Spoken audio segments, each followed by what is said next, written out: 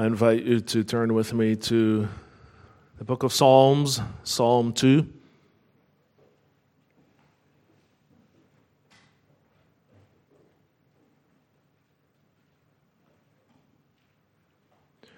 We have two readings tonight. The first one comes from Psalm 2.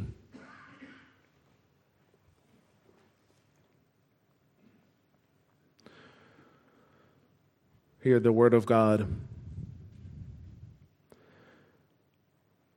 Why do the nations rage and the peoples plot in vain? The kings of the earth set themselves, and the rulers take counsel together against the Lord and against his anointed, saying, "Let us burst their bonds apart and cast away their cords from us." He who sits in the heavens laughs. The Lord holds them in derision. Then he will speak to them in his wrath and terrify them in his fury, saying, "As for me, I have set my king on Zion, my holy hill. I will tell of the decree.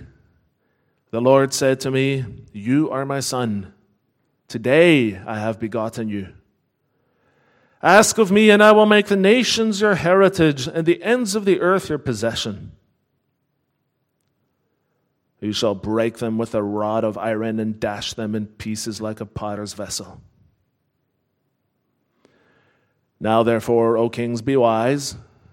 Be warned, O rulers of the earth.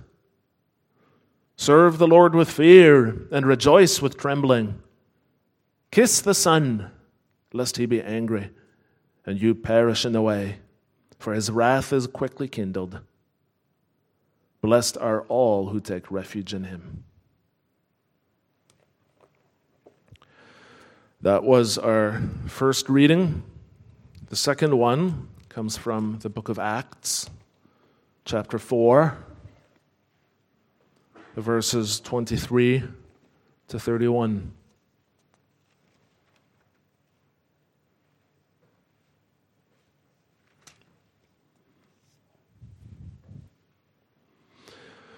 Acts 4, the verses 23 through 31. Peter and John had been arrested by the religious rulers, questioned and released again. Acts 4, verse 23 says, "When they were released, they went to their friends and reported what the chief priests and the elders had said to them. And when they heard it, they lifted their voices together to God and said, 'Sovereign Lord, who made the heaven and the earth and the sea and everything in them, who through the mouth of our father David, your servant, said by the Holy Spirit, why did the Gentiles rage and the peoples plot in vain? The kings of the earth set themselves, and the rulers were gathered together against the Lord and against his anointed. For truly in this city there were gathered together against your holy servant Jesus, whom you anointed, both Herod and Pontius Pilate, along with the Gentiles and the peoples of Israel, to do whatever your hand and your plan had predestined to take place. And now, Lord, look upon their threats and grant to your servants to continue to speak your word with all boldness, while you stretch out your hand to heal, and signs and wonders are performed through the name of your holy servant Jesus." And when they had prayed, the place in which they were gathered together was shaken, and they were all filled with the Holy Spirit and continued to speak the word of God with boldness.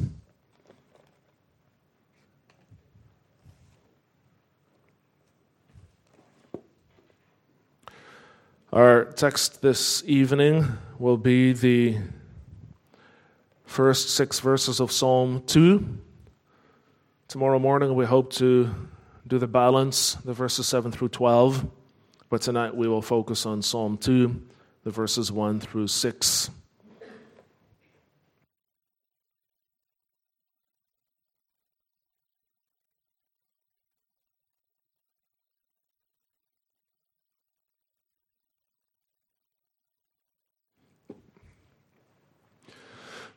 Beloved congregation of our Lord Jesus Christ,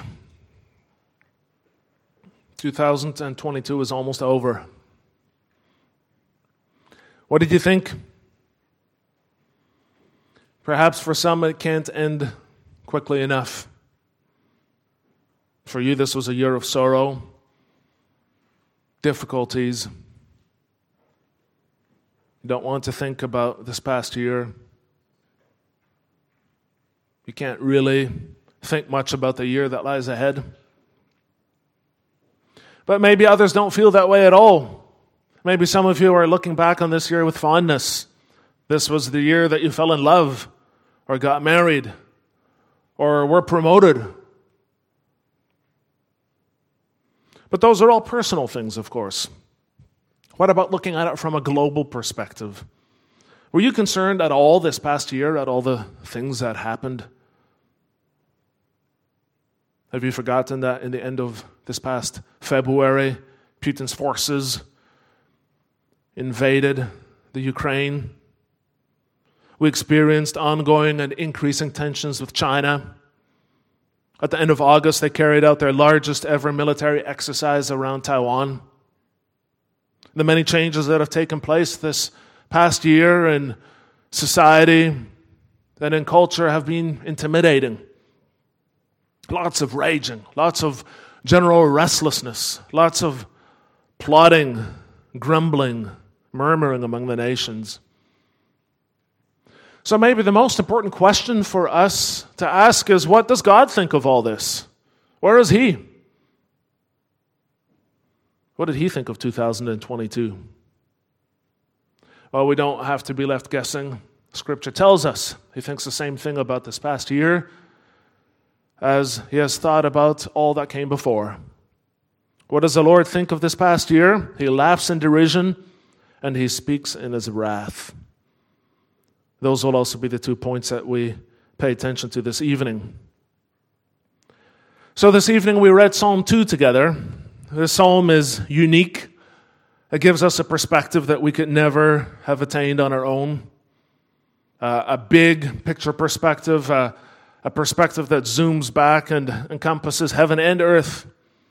It says that the nations are raging, they're restless, they're up to something. There's political strife in the first verse.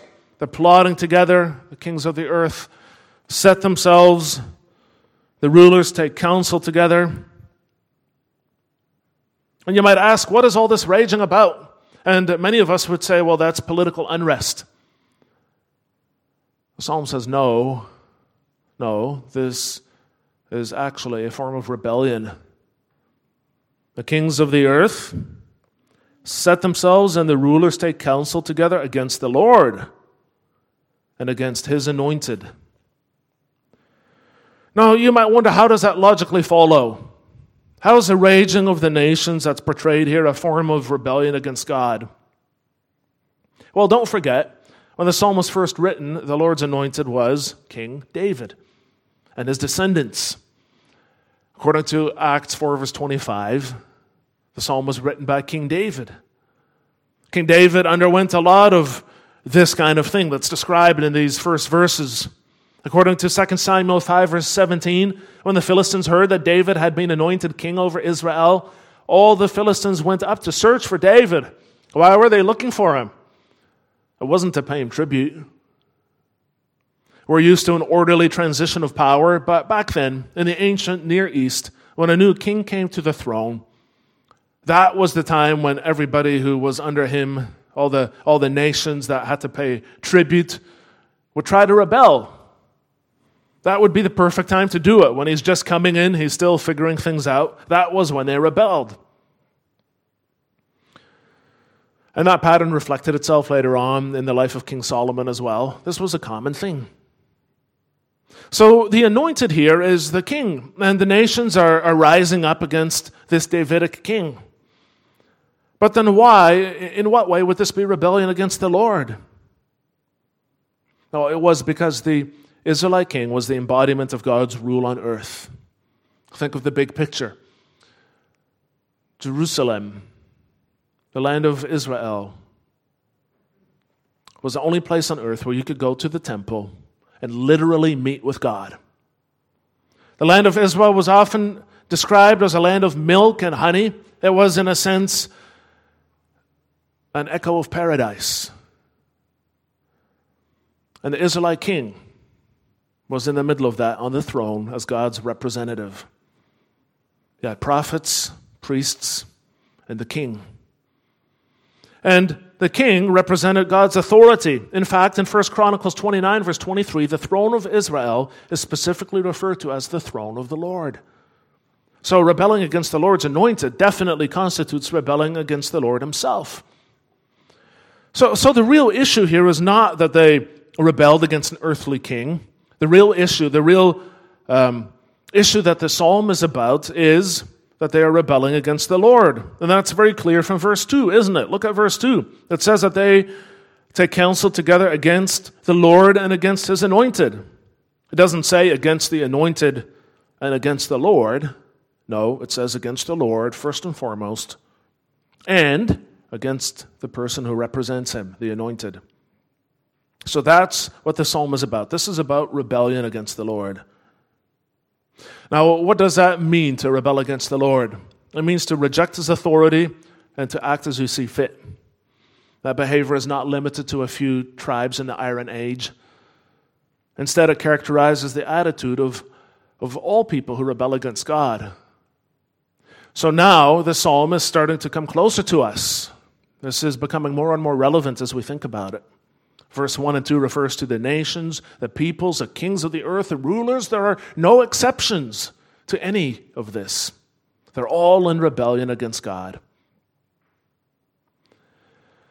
Now, this becomes even more clear from a New Testament perspective. You may not know this, but Psalm 2 is extremely important to the New Testament. The New Testament writers look back on this psalm and they quote from it or allude to it 18 different times in the New Testament. And one of those places is Acts 4, verse 23 to 31, which we read together. So clearly, from a New Testament perspective, this psalm was ultimately fulfilled in Jesus Christ. They make it very clear there that they see him as the anointed who sits on the throne. So anyone who rejects Christ, anyone who rejects his gospel is in rebellion against God. Jesus himself already made that clear in John 3, verse 36, when he said, "Whoever believes in the Son has eternal life. Whoever does not obey the Son shall not see life, but the wrath of God remains on him." There's no neutrality possible when it comes to considering the claims of this king. You're either for him or you're against him. There's no middle ground. So, by that standard, a lot of what happened in this past year in this world constituted rebellion against God, doesn't it? There's been a lot of rebelling against God. From entire nations to politicians, from people in power to lobbyists, from organizations to unions, many people are actively rejecting whatever still remains of the rule of God in their lives. They're normalizing the abnormal, celebrating the perverse, legalizing things that are evil. They're rebelling against the Lord. Let us burst their bonds apart, cast away their cords from us, they say. And the psalmist expresses amazement at this. Why are they doing that? Why do the nations rage and the peoples plot in vain? There's a sense of incredulity. How can you do this? There's no reason given in verse 3. It's not that the Lord is a terrible king who misuses his authority. They just don't want to serve him. It's as simple as that. They just want to be in charge themselves. So the primary problem here is not political. This is spiritual. They don't mention any intended result. They simply say, let us burst their bonds apart and cast away the cords from us. In other words, they reject God simply because he is God. They love the darkness. They want to stay in it. As Jesus said in John 3, verse 19, this is the judgment. The light has come into the world, and people loved the darkness rather than the light because their works were evil. This is why. It is because their works are evil, and they like it that way. By nature, no one is inclined to draw near to God. And this rebellion is often incremental. It may not always come out clearly. There's this rumbling in the background, and we've noticed this in our society too, have we not? Every year, the line gets pushed a little bit further. They talk first, only make a plan later. It takes time for the rebellion to work itself out in a society, but when we start to see the fruit, we should not be surprised. Instead, we should ask ourselves, has there ever been a time when the nations did not rebel against God? Can you ever think of any time in world history when there was universal peace? There's never been a time when they didn't. Even if we had world peace in 2023, the rebellion would still be under the surface. So what does the Lord think about all of that rebellion? And here is where it really becomes surprising. Verse 4 says, "He who sits in the heavens laughs." He laughs. He actually laughs. Why would he do that? He's referred to as the one who sits in the heavens. And the point of referring to him like that is not to highlight his distance. This phrase represents God's utter superiority over these people that are rebelling against him. Imagine that.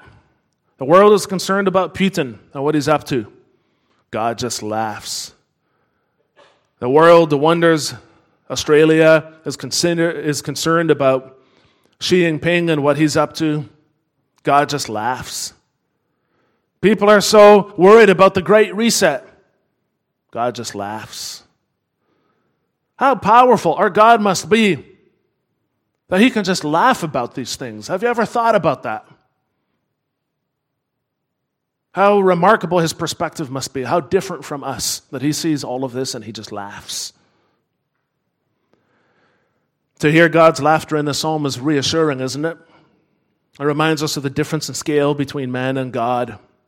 We forget that sometimes. But to rebel against God is like a man hoping to outshine the sun by waving a candle back and forth on a hot summer day. The very thought is ridiculous, and it says that here. God holds them in derision. Derision is to ridicule, to show scorn. In other words, God thinks these people are utterly ridiculous. It's a little bit like encountering a wolf spider in your house. They came a little bit later this year, but maybe you found them in your house as well, wolf spiders. And wolf spiders are amusing because they cannot comprehend the difference in size. I mean, they have what is it, 8 eyes, 6, something like that. They cannot comprehend the difference with all of those eyes between themselves and people, right? They don't see the difference in size. So if you have a wolf spider on your let's say, kitchen floor and you prod it with a broom, you prod them a few times, they get really mad, then they start to jump up and down, they actually leave the ground, and then they have a go at you. They actually run at you. I mean, we have this spider which actually runs at something that is literally 1,000 times bigger than itself. How crazy can you get? And that is the image being conveyed by this psalm. If you appreciate the humor in that, you can begin to see why God laughs at the nations and the people that rage against him. They simply cannot see the situation as it really is. With all of their knowledge, with all their insight, with all of their wisdom, they cannot see things the way they really are. And God finds that funny. Now, it could be that you understand what the psalm is saying, but you cannot share in the humor. Maybe you feel vulnerable because of the raging of the nations and the plotting of the peoples. For example, it has been difficult for Russian pastors to oppose the war in Ukraine. Regardless of what Putin says, the Ukrainian invasion was unprovoked and unjustified. That requires Christians and especially pastors to speak up. But it's very dangerous for pastors in Russia to do this. As of March, that was another thing that happened in 2022. As of March, if you live in Russia, even calling the Ukrainian war a war instead of a special operation can get you heavy fines and up to 15 years in prison. Now you imagine being a Russian pastor who has a family. You know you have an obligation to speak the truth. You must. But what about your family? That's no laughing matter, is it? There are many Christians who are threatened or outright suffering because of the raging of the nations. How does the psalm fit into that? Well, we should realize that the laughter in the psalm is not about the suffering of God's people. Psalm 56 verse 8 says that God keeps count of our tossing and turning when we lie awake at night and worry. Jesus said He numbers the hairs on your head. He says you're worth much more than many sparrows. God keeps track of your tossing and your turning in bed at night. He knows. Psalm 116 verse 15 says the death of His saints is precious to Him. To other people, maybe life is cheap, but to God it is precious, the death of His saints. So God does not laugh at the suffering of His people, whether here or in Russia. The laughter here is very specifically about the ridiculous arrogance of these people who are opposed to God. And the only way you're ever going to be able to laugh with them is through faith. Through faith, we can have our perspective corrected. And we need that correction. Because by nature, we are unable to see the sovereignty of God. We are unable to share in the perspective of this psalm. We have why questions, but they're very different from the ones that the psalmist is asking. We ask things like, why did God allow the Ukrainian war to take place? Why all this constant conflict? Why is this world such a train wreck?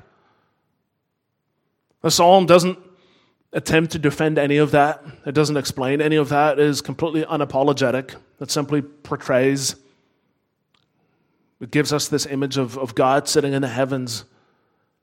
And that alone already makes us rethink our own perspective. We do not have the right to demand answers. We're part of the problem. If anyone has the right to ask the why question, God does. And in a way, He does in this psalm. Why do the nations rage and the peoples plot in vain? Why do they keep on doing that? And we could add our own questions. Why is God so patient with people? Why does He not put an end to it?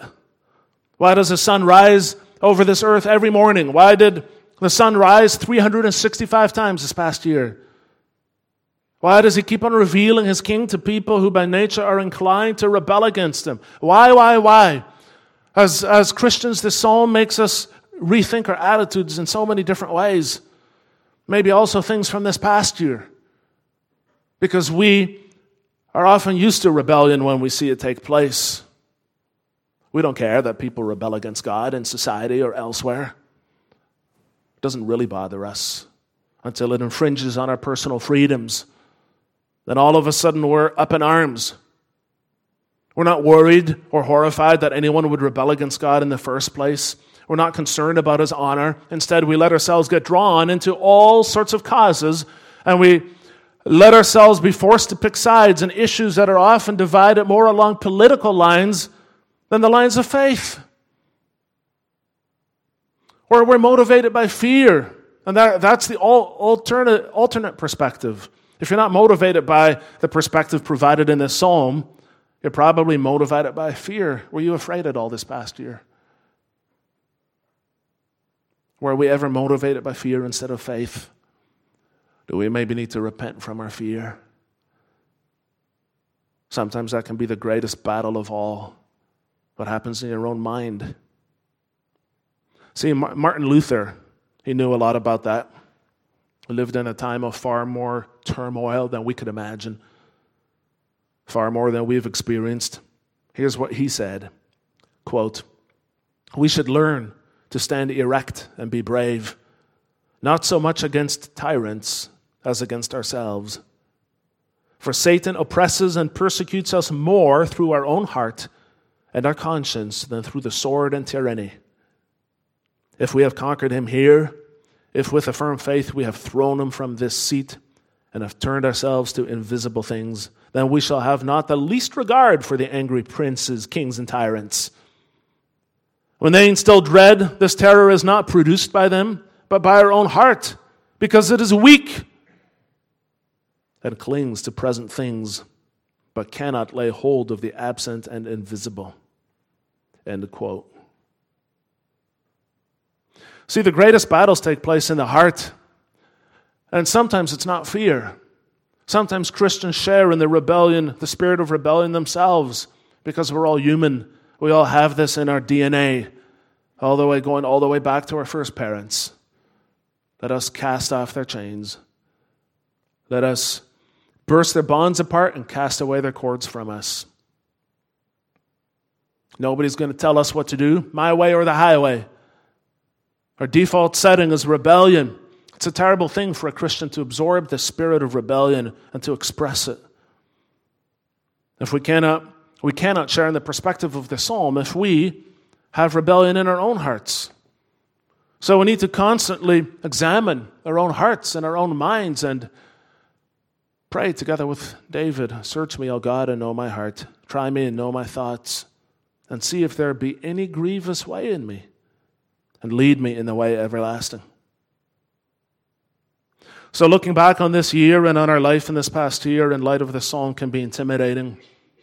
You start to realize how much you took for granted.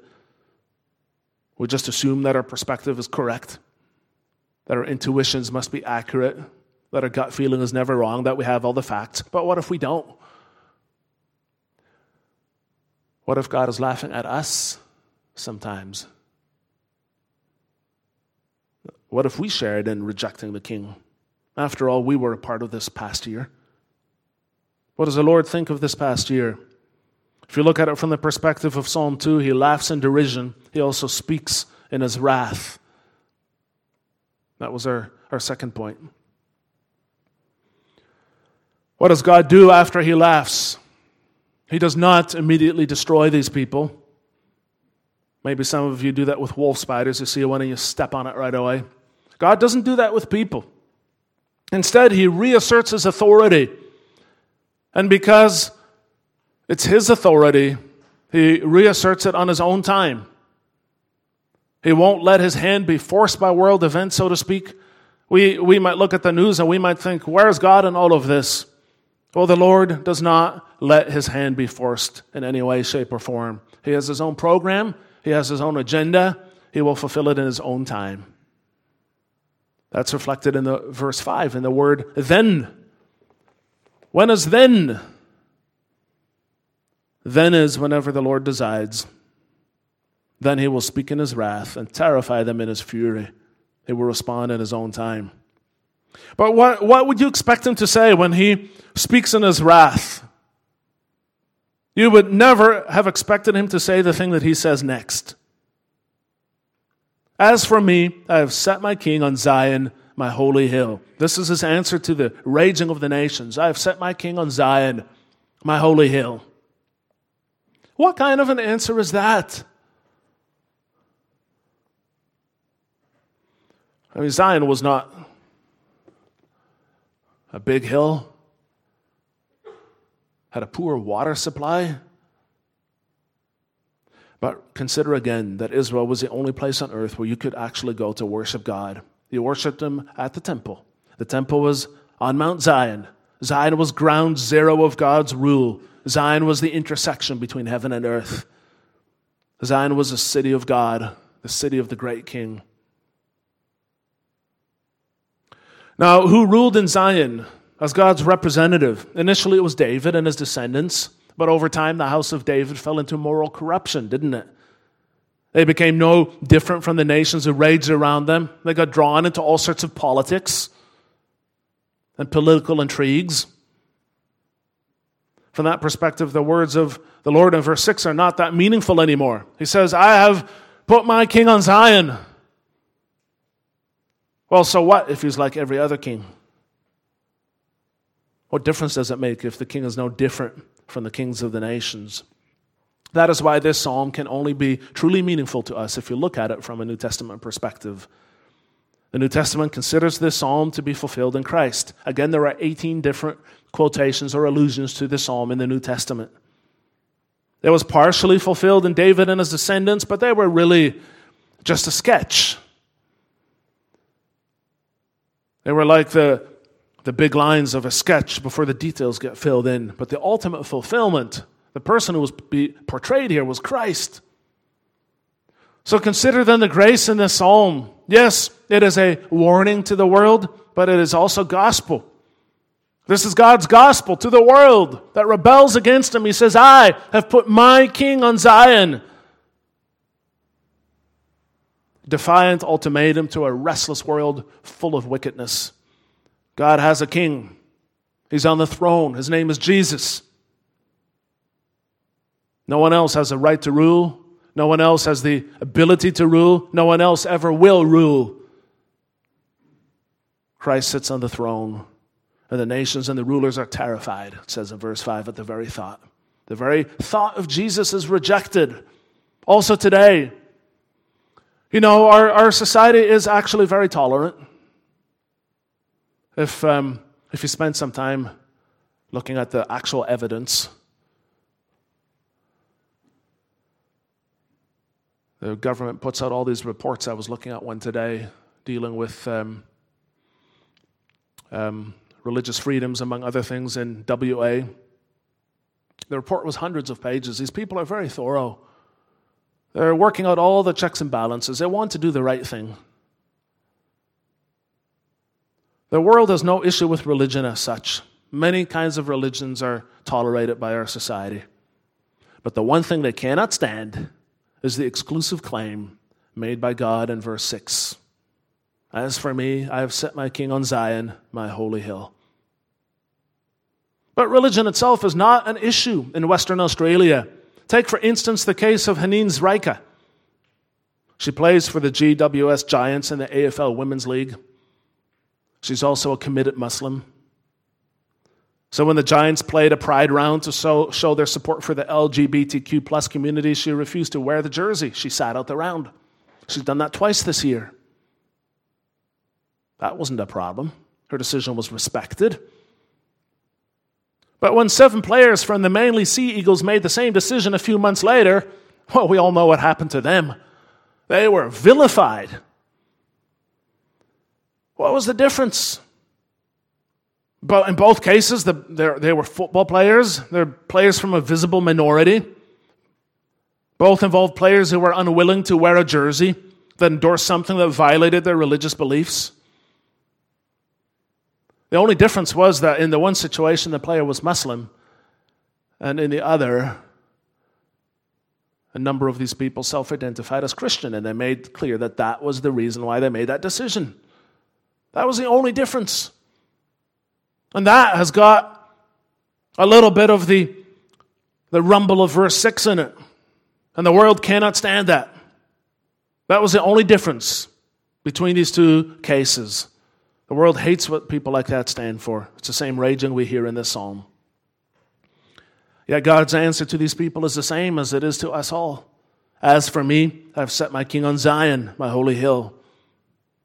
In Ephesians 1 verse 21, Paul writes that he is far above all rule and authority and power and dominion, and above every name that is named, not only in this age, but also in the one to come. That is Jesus, the ultimate king, the one and only. There will never be another. There's both warning and salvation in this. Warning because there is no escape from his rule. In Romans 14, we read that we will all stand before the judgment seat of God. For it is written, as I live, says the Lord, every knee shall bow to me, and every tongue shall confess to God. Every knee will bow. One day he will settle the score with all those who hated him and who rejected him, and he won't laugh then. But there's also salvation in him. Remember the meaning of Zion. Remember what Zion represented. Even here in the face of the nations, I've set my king on Zion. There is a Zion. There is a king. God reaching down to man. God calling man into his presence. God calling man to submit to his rule. That's the gospel. I've set my king in Zion. Our king is our Savior. The king over the world, but also the church. We confess in Belgian Confession, Article 27, this church has existed from the beginning of the world, and it will be to the end. For Christ is an eternal king who cannot be without subjects. This holy church is preserved by God against the fury of the whole world, although for a while it may look very small and as extinct in the eyes of man. It doesn't say which men. That could be church members maybe too. It's easy to get discouraged. And then you should remember, Christ is an eternal king who cannot be without subjects. He continues to gather them. He continues to rule over them. He will continue to preserve them. He will do that because we can't. And he's willing to do it. So, what can you say about 2022 when you look back? Well, I can say lots of things, but one thing we can say for sure is this was a year in which Christ ruled. He didn't just sit back during the year while we did our thing. He reigned. And because of that, we are 1 year closer to the ultimate consummation of his reign. Judgment Day is coming. It's a year closer now than it was last year. God set his king on Zion. The battle lines have been drawn. There is no going back. And that shapes the way you think about the year that passed. It feels just like yesterday that we were here on December 31st a year ago, or January 1st, looking at the new year, not knowing what would happen, and now it's all over. It was new to you. It was new to me, but it was not new to him. He's still on the throne. The world threw the best that it had at him for a whole year. He's still on the throne. He's still laughing. May our perspective be shaped by his word as we look back over the past year. May we all learn to laugh with him. Amen.